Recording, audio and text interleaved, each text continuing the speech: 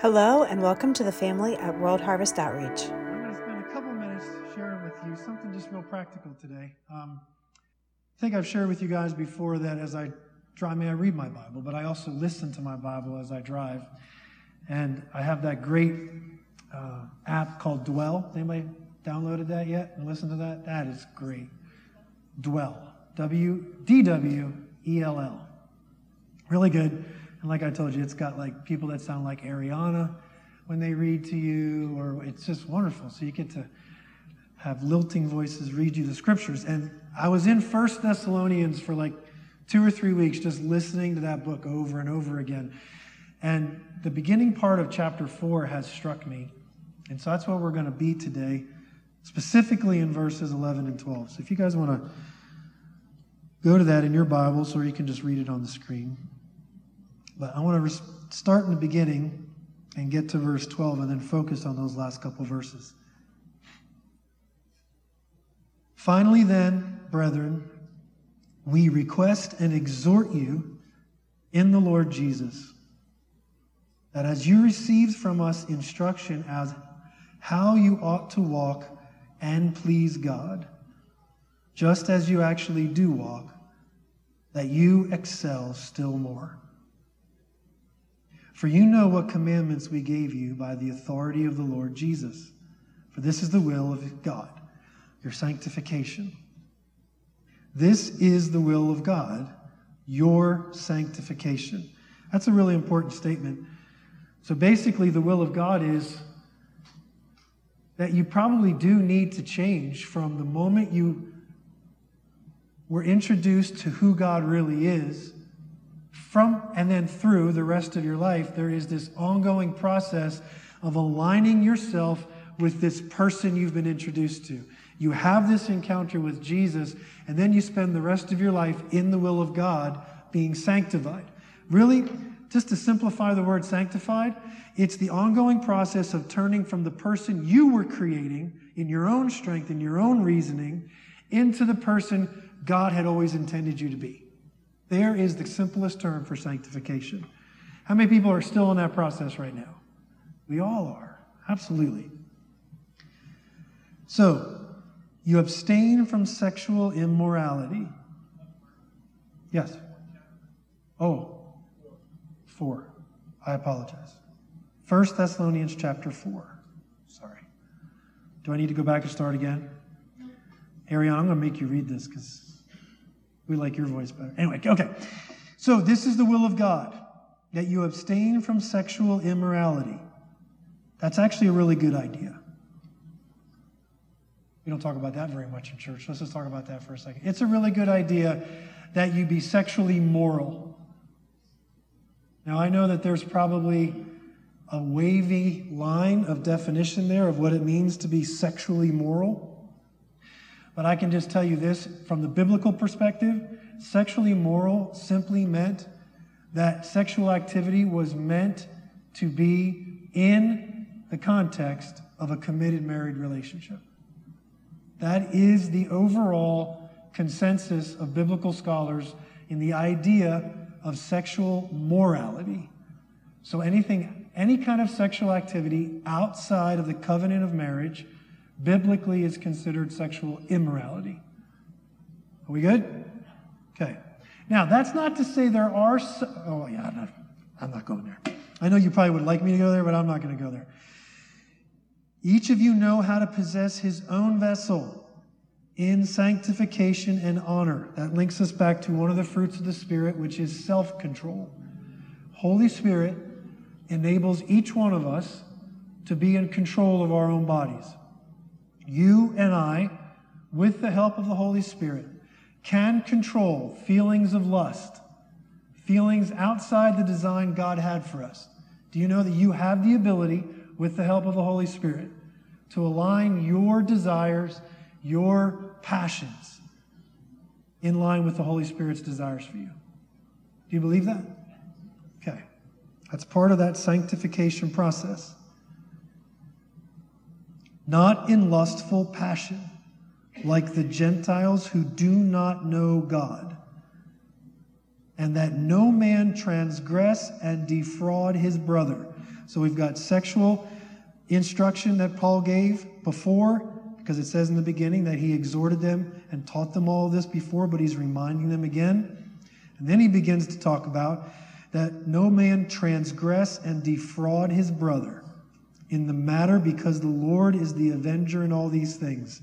In other words, the Lord will cause sowing and reaping to take place, so please don't rip off your friend. Be faithful. Be a good steward with your friends, with your neighbors. Otherwise, you will reap what you sow. Just as we also told you before and solemnly warned you.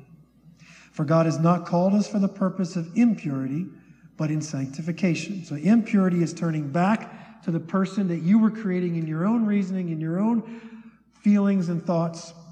And that sanctification is who the Holy Spirit's helping you to become. So, he who rejects this is not rejecting man, but the God who gives his Holy Spirit to you. That's pretty strong stuff, and I wonder how many Americans can handle this. I wonder how many American Christians can handle someone saying this to them. Beginning, verse 1. Go back to there just for a second. I request and tell you in the Lord Jesus that as you received from us instruction as you ought to walk and to please God. I wonder how many of us could handle a man telling us how to live in 2022. Seriously. And then at the end of that, was it verse 9 or 10? He says, if you transgress what I'm telling you, you're not transgressing just my command, but you're actually transgressing God. How hard? That's pretty difficult. Yeah, because I think over the last several thousand years, we've developed a pretty good sense of independence. But can I tell you that there are people in our lives who have really important things to tell us, and I think it would behoove us to listen to them. And I actually think it's not just like a good idea. I actually think it's God's design that at different times, certain individuals in your life, especially those who have earned a place in your life through faithful service, through love, through good example. Every once in a while, they're going to turn to you.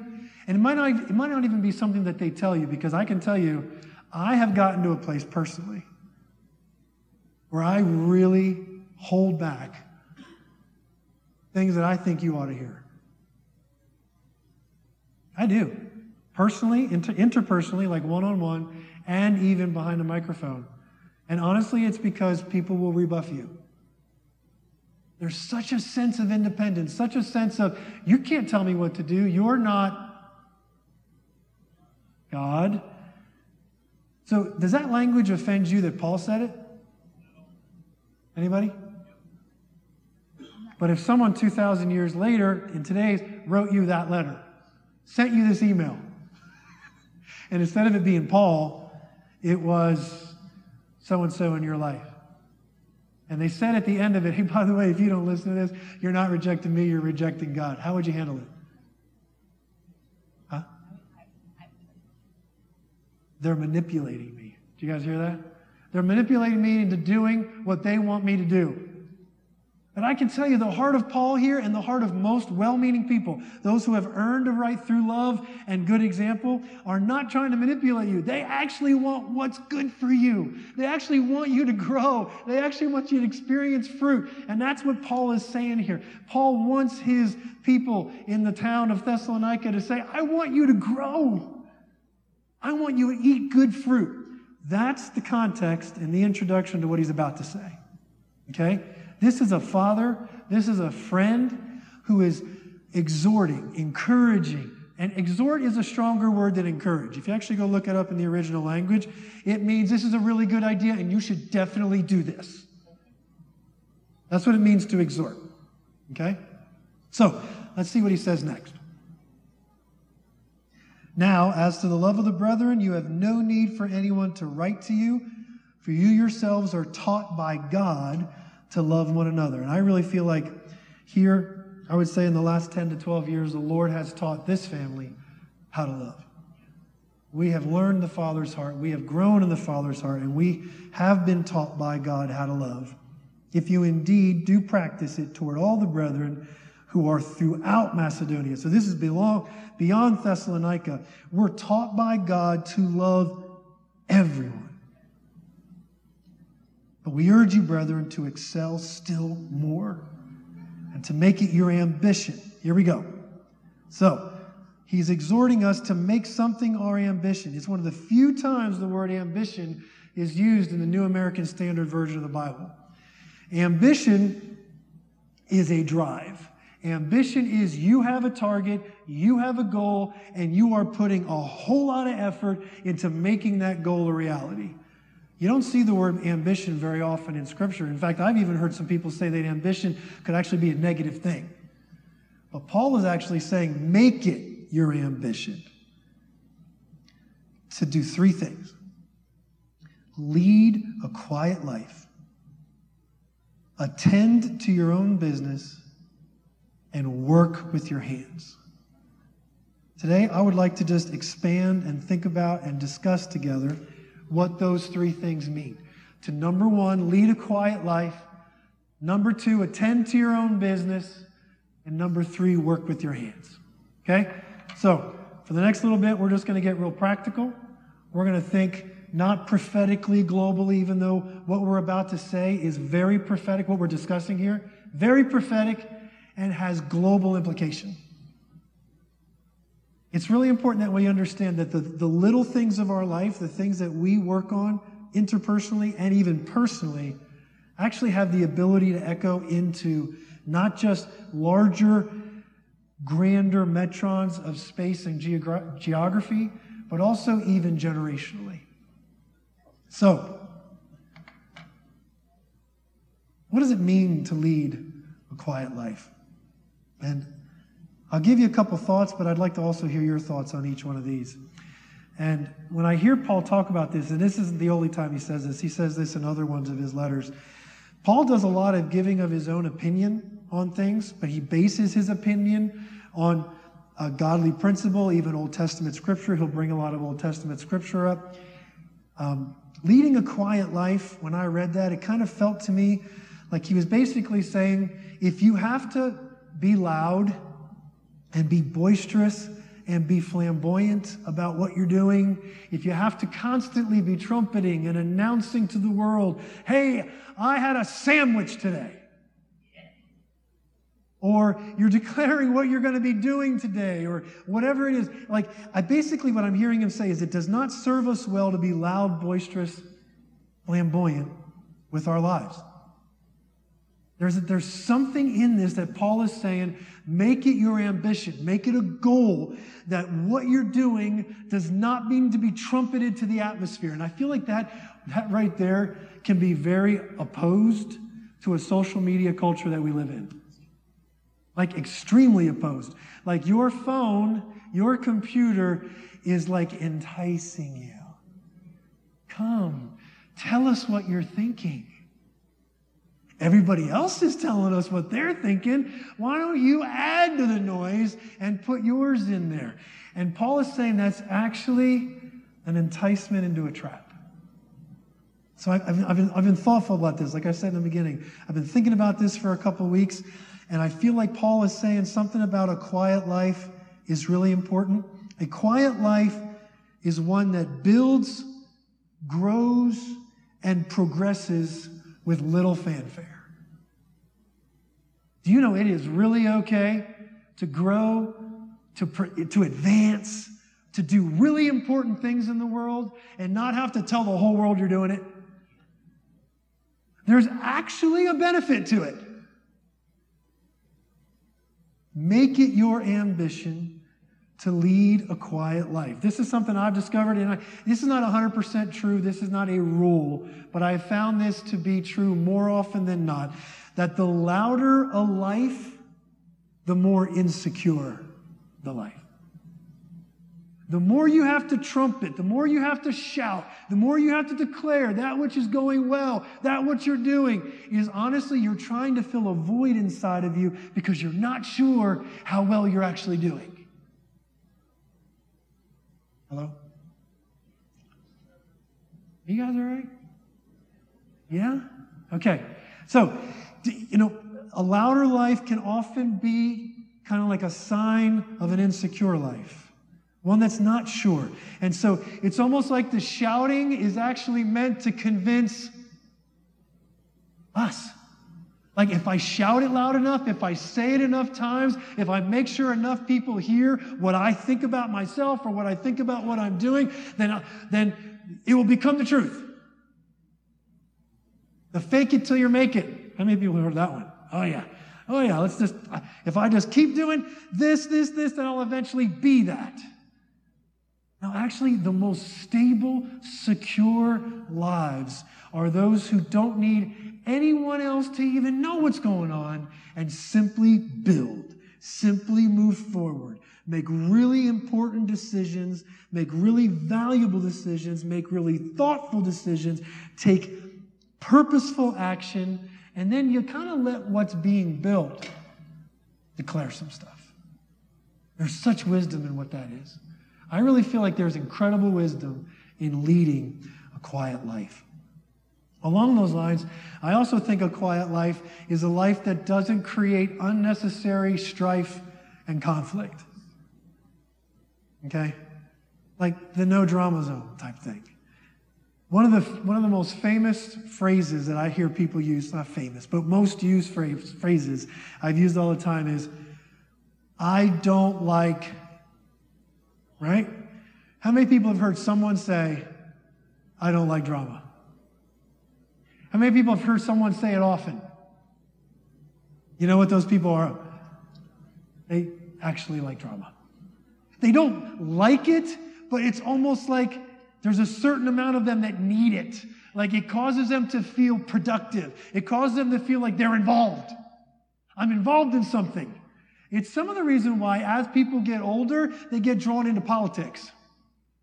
Nothing else to do, so I'm going to get involved in something that I really can't have a huge impact on, but it gets me involved and it gets me stirred up and I feel productive, but it's a whole lot of smoke and very little fire.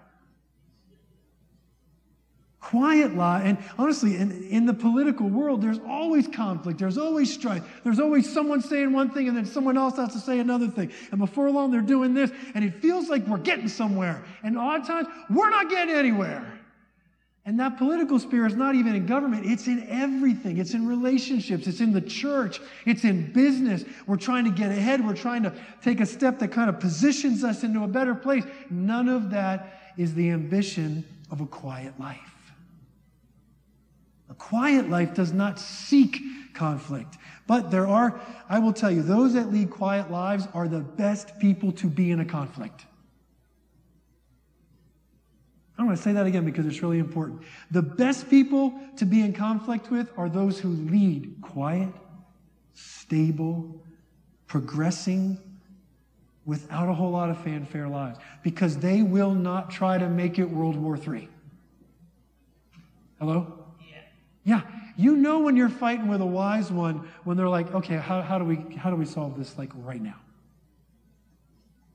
But you're fighting with someone who likes conflict when they'll just one-up you, or they'll bring up the 17 things that there was a problem before this particular thing. Anybody? Like there are people who literally thrive. They don't like it, they don't want it, but they don't know what else to do. Because they've trained their life to live in this place of chaotic, anxious, ongoing conflict. And it's the opposite of a quiet life.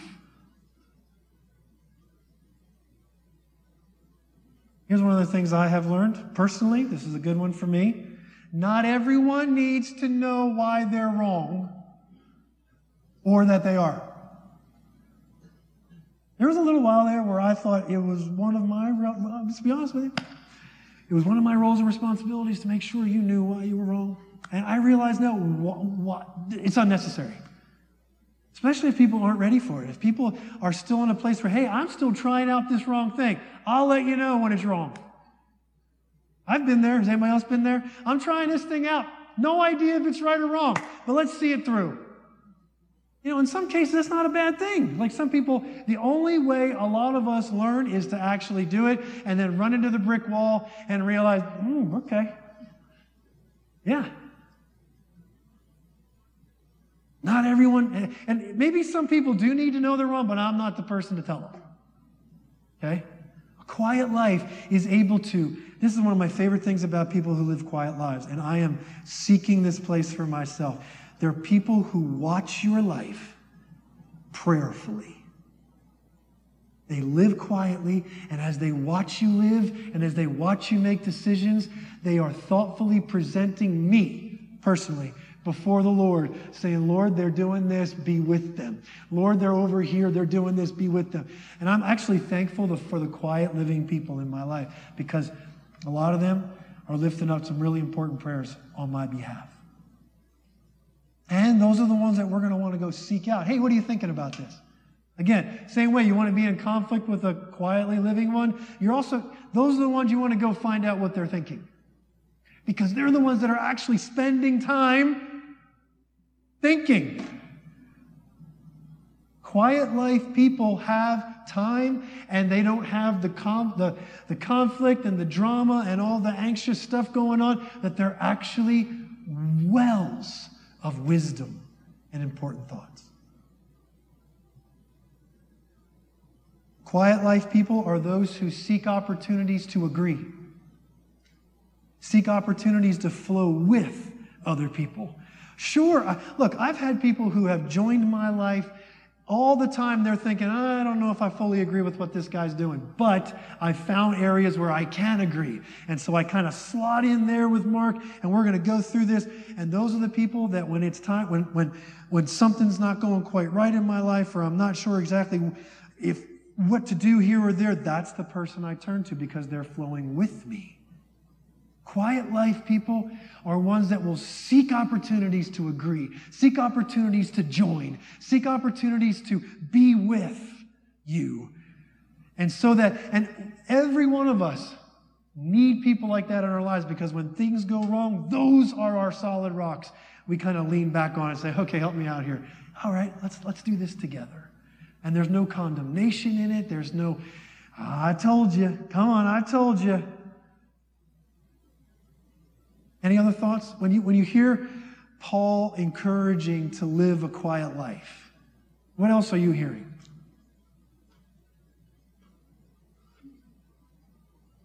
Yeah, probably. Does this have yeah, we're good. The first thing that came to my mind was like active listening. And I guess if you need an example of active listening, I would be like, I guess not thinking of the next thing you want to talk about during the conversation, but like listening and then asking questions to gain a better understanding of what the person that you're talking to is encountering or trying to portray to you. That's beautiful. Yeah, so when you're listening, you don't have an agenda to get them to change their mind. You're actually learning to sit with them, get where they are, and be with them in that place versus, okay, I'm just waiting for them to stop so I can retort. That's really good. Quiet life. Anyone else? I think that kind of feeds back to what you were saying about finding points in relationship with people and in conversation to find points of agreement. Right? So if you're actively listening, it's way easier to find points of agreement, and maybe disagreement too, I guess, but I think it kind of feeds back to finding places to seek togetherness and agreement in a thing. Thank you. Anybody else? Yeah. Enjoying God's creation. A place of peace and knowing Him through what He has created. Yeah. Being able to share that. That's beautiful. Get out in nature. Spend some time in those places. It's a big one for me. Being content in all situations, regardless if you're jobless, if you have a job, if you have lots of money, no money, whatever. Being content in all situations. That's awesome. Thank you.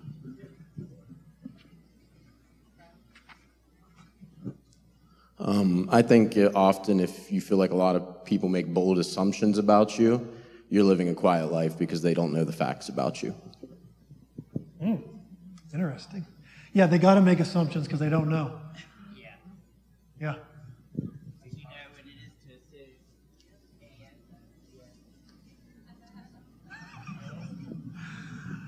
All right.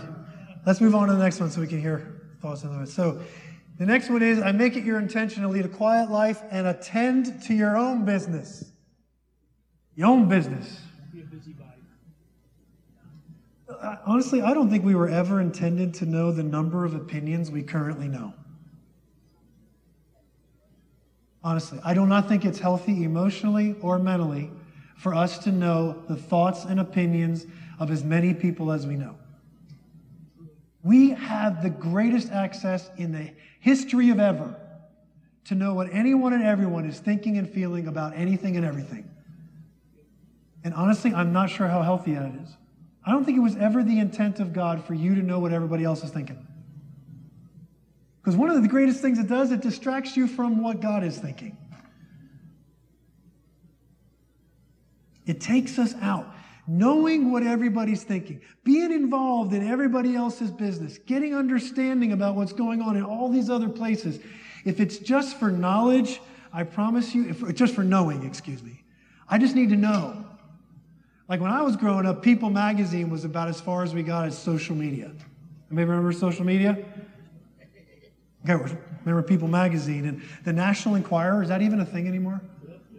Is this still a thing? Is it online or is it a paper thing still? It's in paper still.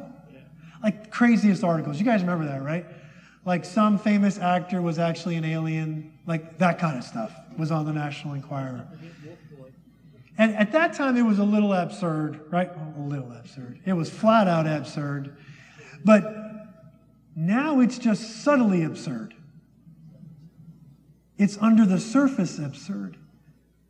But the current culture gets us into this mindset. Like I had to get to a place where being uninformed was okay. I had people telling me, well, Mark, you just don't know what you need to know to make really good informed opinions and decisions about that thing. And I was just like, well, I'm kind of glad.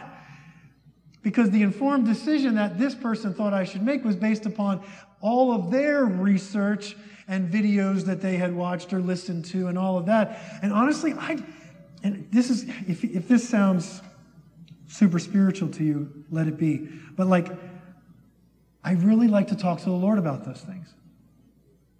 Like, I really think it's good and godly for us. If someone asks you, what do you think about this particular issue? The first thing I do is I don't go find out what the issue is. They tell me the issue. That's enough. And then I go talk to the Lord about it. I find that attending to your own business has so much to do with keeping your heart focused on what God created you to do. There's incredible opportunity for distraction all around you. Leave social media out of it. Let's talk about all of the people in our lives. 2,000 years ago, this was just as vital as it is today. There is such opportunity for you to get off course of what God created you to do because someone else's loud life is distracting you. And you're thinking, oh my goodness, they're doing that, maybe I should.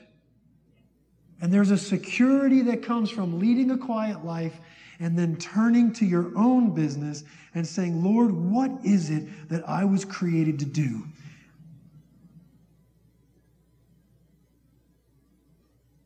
If we're always looking at other people's business, what's going on in other people's lives, constantly being mindful about what's happening outside of our own lives, that report that we get, whose report will you believe, right? That's what the Bible says. If we are always thinking about or looking at or being drawn away from what we're created to do, it actually creates conflict between what God has been talking to you about and what you're seeing in the business of all these other people. And it creates an inner turmoil. I'm wondering, this is not a fact, this is not a stated statistic that I know of, but I'm wondering if a lot of the inner turmoil that goes on the inside of us is because we are pitting, P-I-T-T-I-N-G, what God says to us against what God is saying to other people. And we're trying to figure out if what God's saying to other people is also what he's saying to us. And here's the thing. In your time with the Lord, learn to trust the voice of the Father. This is so vital to the Christian walk. Trust the voice of the Father. And maybe before I tell you to trust the voice of your Father, I'm not even sure I can make the assumption anymore that you're actually spending intentional time with Him.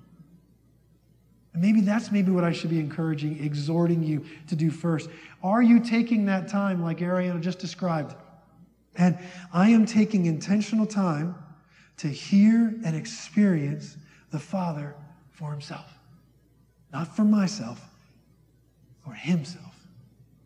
And in that place, I get secured in His original design and intent for me.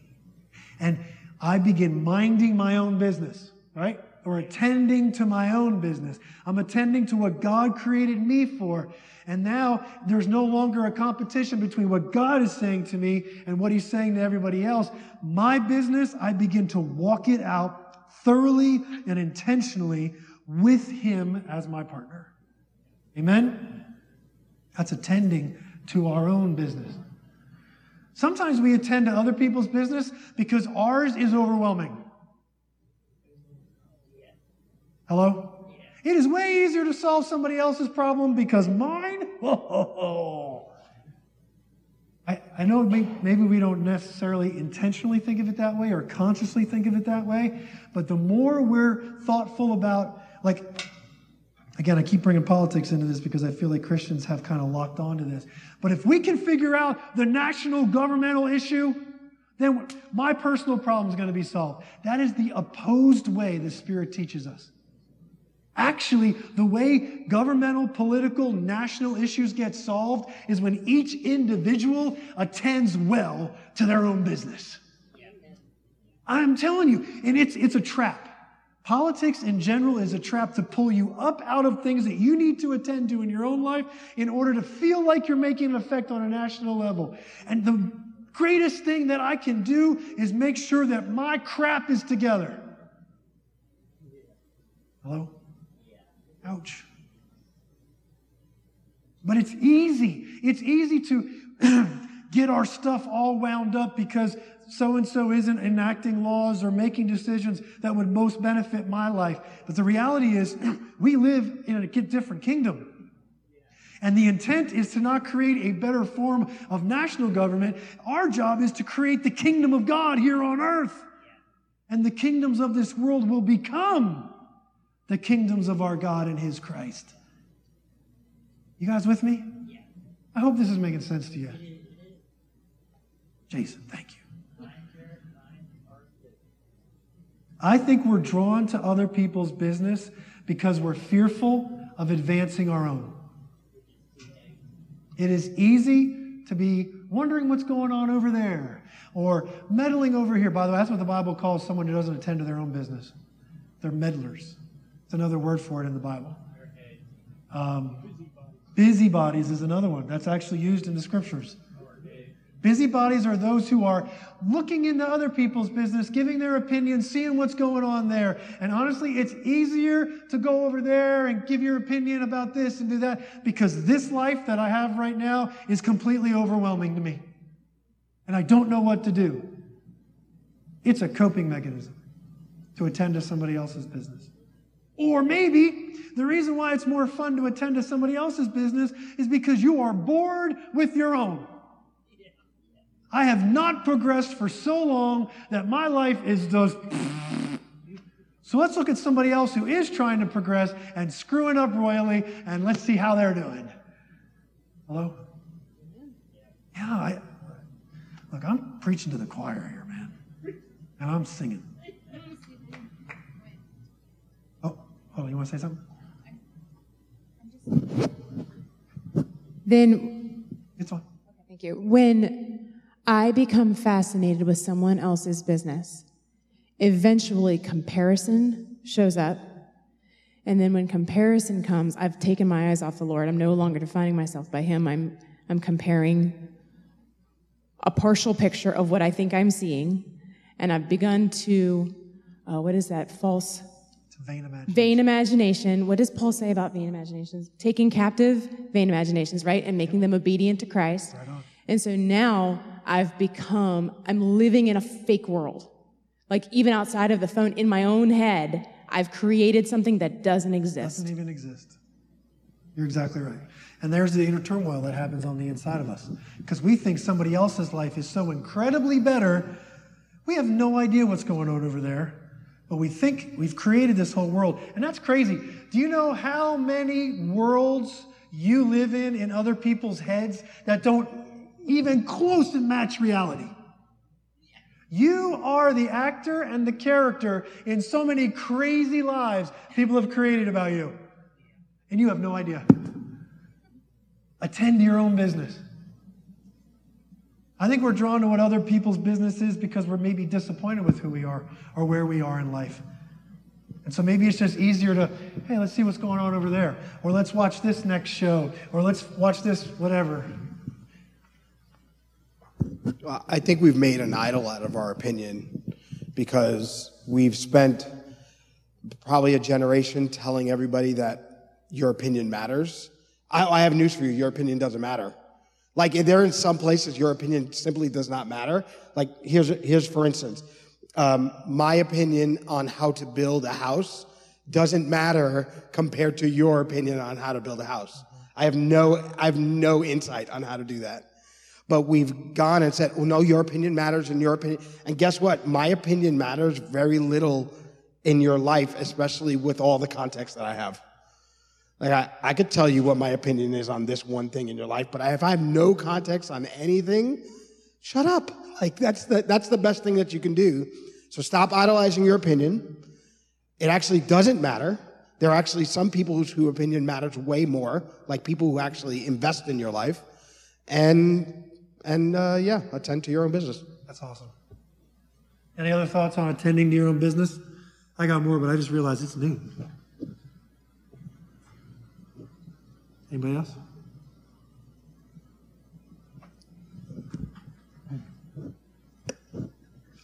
There was a study that was published recently that showed that less than 10% of the pictures you see on Facebook are unaltered.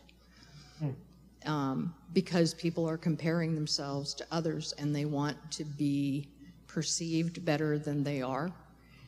And when it gets to that point, I think within our own lives where we are shaping our own lives and altering and photoshopping our photographs to look better to other people, then our focus is in the wrong place.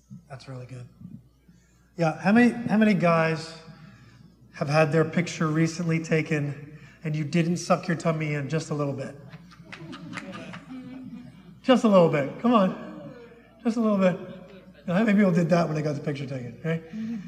Yeah, I mean, we all do it. It's part of this thing. Like, attend to your own business. All right, really quick. I'm going to do this really quick. The ambition is to lead a quiet life, attend to your own business, and work with your hands. Now, this one probably more than any of them has a little more of a biblical context, historical context because of the time frame. Obviously, back in that time, working with your hands was much more a part of the overall contribution to the economy.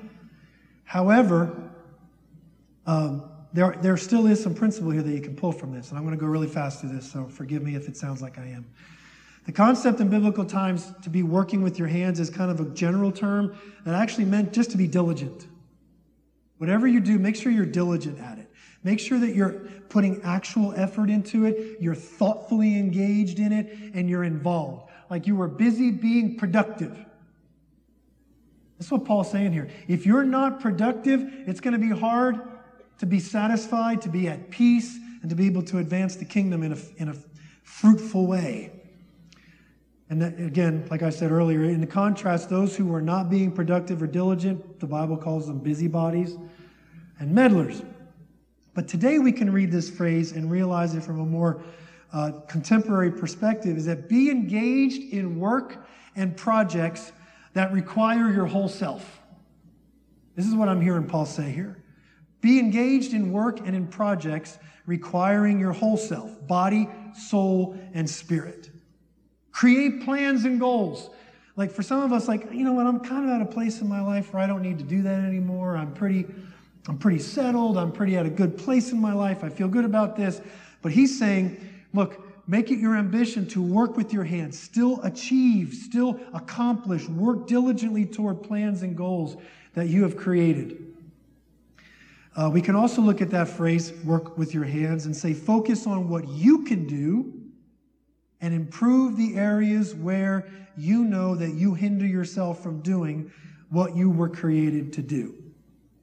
Let's make this real practical. And I'm going to really try hard not to offend anybody here, but, you know, I like to do that unintentionally, hopefully.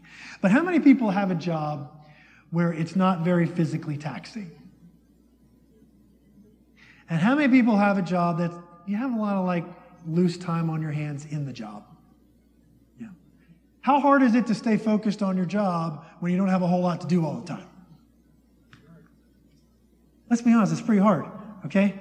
Now, some of us have jobs that we're active all the time, like our hands are involved, and then we have to think with our minds, because if we don't think with our minds, we might cut off our hands. And then our bodies have to be involved also. You know, body, soul, and spirit. I have to be thoughtful. I have to be engaged. If I am not thoughtful about this, if my heart is not in it, then the quality won't be there. Anybody? Like, I'm thinking about nurses and doctors and things like that. Like, I need your heart and your mind informing your hands. Like, right now. Like, surgeon. I really don't think this is the time to pull up a YouTube video and watch. But some of us who have jobs that we're just like, you know, I'm really only needed a couple hours a day, and so the rest of the time, I hear Paul saying, for those of us who have jobs like that, be wise. Be intentional. Be deliberate. Use that time wisely, or you are not going to be able to have this kind of life that God created us. Don't forget, he was exhorting us almost to the point of command to be working with our hands. So the more time we spend not working with our hands, not being diligent, not being intentional, not being creative, this is really important, then we're going to be more distracted. We're going to become idle. And look, that term idle is a term that's used not I-D-O-L, but I-D-L-E. It's one of the words that's used throughout the Bible from Genesis all the way to Revelation.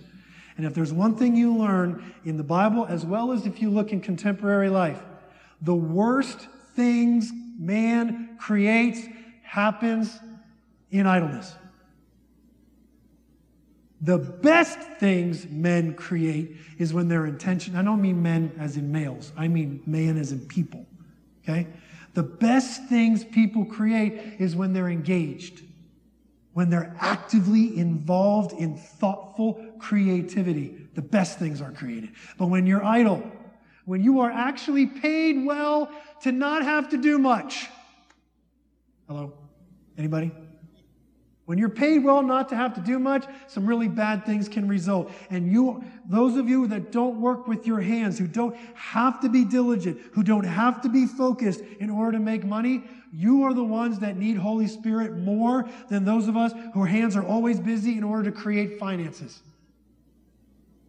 This is a word of wisdom from the Lord, spoken through me to you. If you can do your job, let's say it's a 40-hour job, but you really only need 10 to 15 hours of real devoted attention to make that money, then you've got 25 to 30 hours where you can kick in some other area of your life, where you can learn something, where you can build something, where you can grow something. Some of the most incredible businesses today that are billion-dollar businesses were built by someone working for someone else, but were so good at what they did but they didn't have to put a whole lot of time into it, and then they built Microsoft on the side. Or they built some other incredible thing on the side. You have that opportunity to do something incredible. Work with your hands. When I hear that today, I hear him saying to us, don't be idle. Take that time and make it productive. Like, I get really concerned with people that are on any kind of fixed income.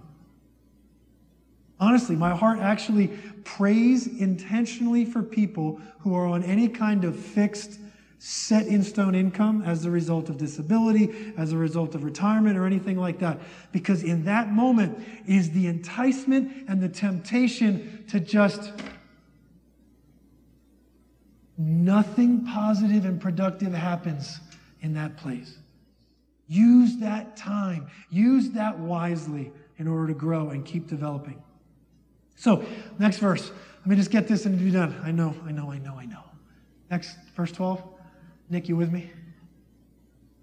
Okay. You do these three things. You live a quiet life. You attend to your own business. And you work with your hands. And the result is you behave. Look at that. You're right back to kindergarten all over again and didn't even realize it. There was a book when we were growing up. You guys remember that book? Everything You Need to Know. You learned in kindergarten? Nobody? It's an actual book. Okay. Anyway, so that if you do those three things well, live a quiet life, the other two, you will behave properly toward outsiders. You will have a life that other people outside the faith will go, now that is an interesting life. That is a life I need to pay attention to. Isn't that the whole goal of our walk with Jesus? Is that we become light and attractive to those who aren't walking with him yet? Paul is actually giving us a simple, kindergarten-style strategy to draw people to the Lord. This is incredible. The world will be drawn to such lives. And look at this. Here's what I love.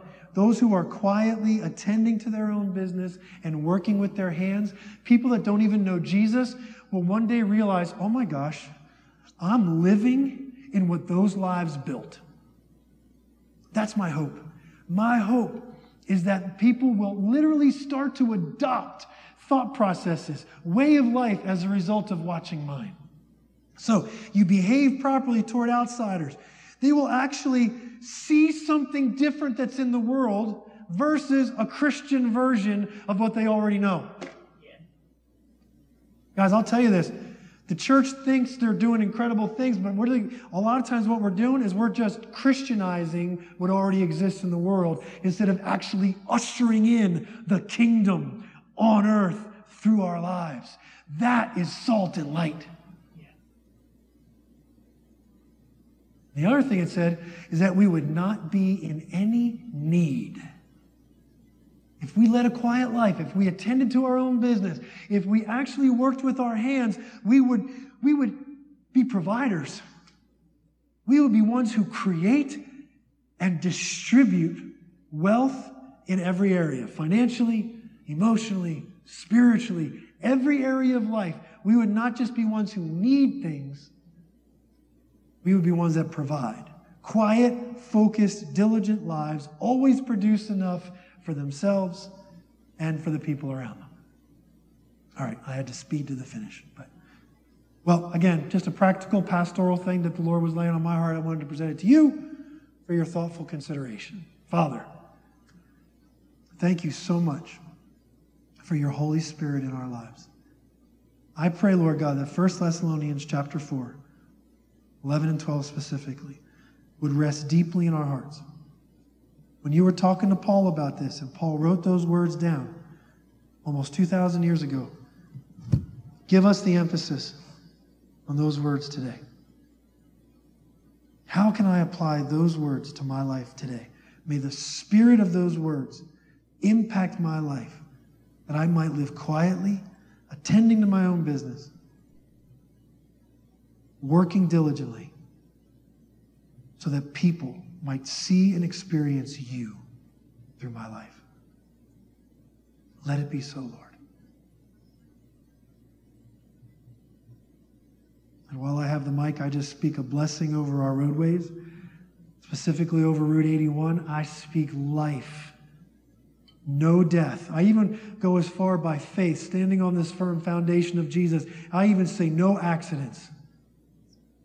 May our roadway through this area, may 81 through our area, into Hagerstown and beyond, up north into Carlisle, into the Harrisburg area, no death, safety. May people experience the love of God as they travel this roadway. In Jesus' name, amen. Love you all. Thanks for being patient. Have a great week. World Harvest Outreach is located in Chambersburg, Pennsylvania, but we have family around the world. To connect with us, visit us at whocenterpa.com.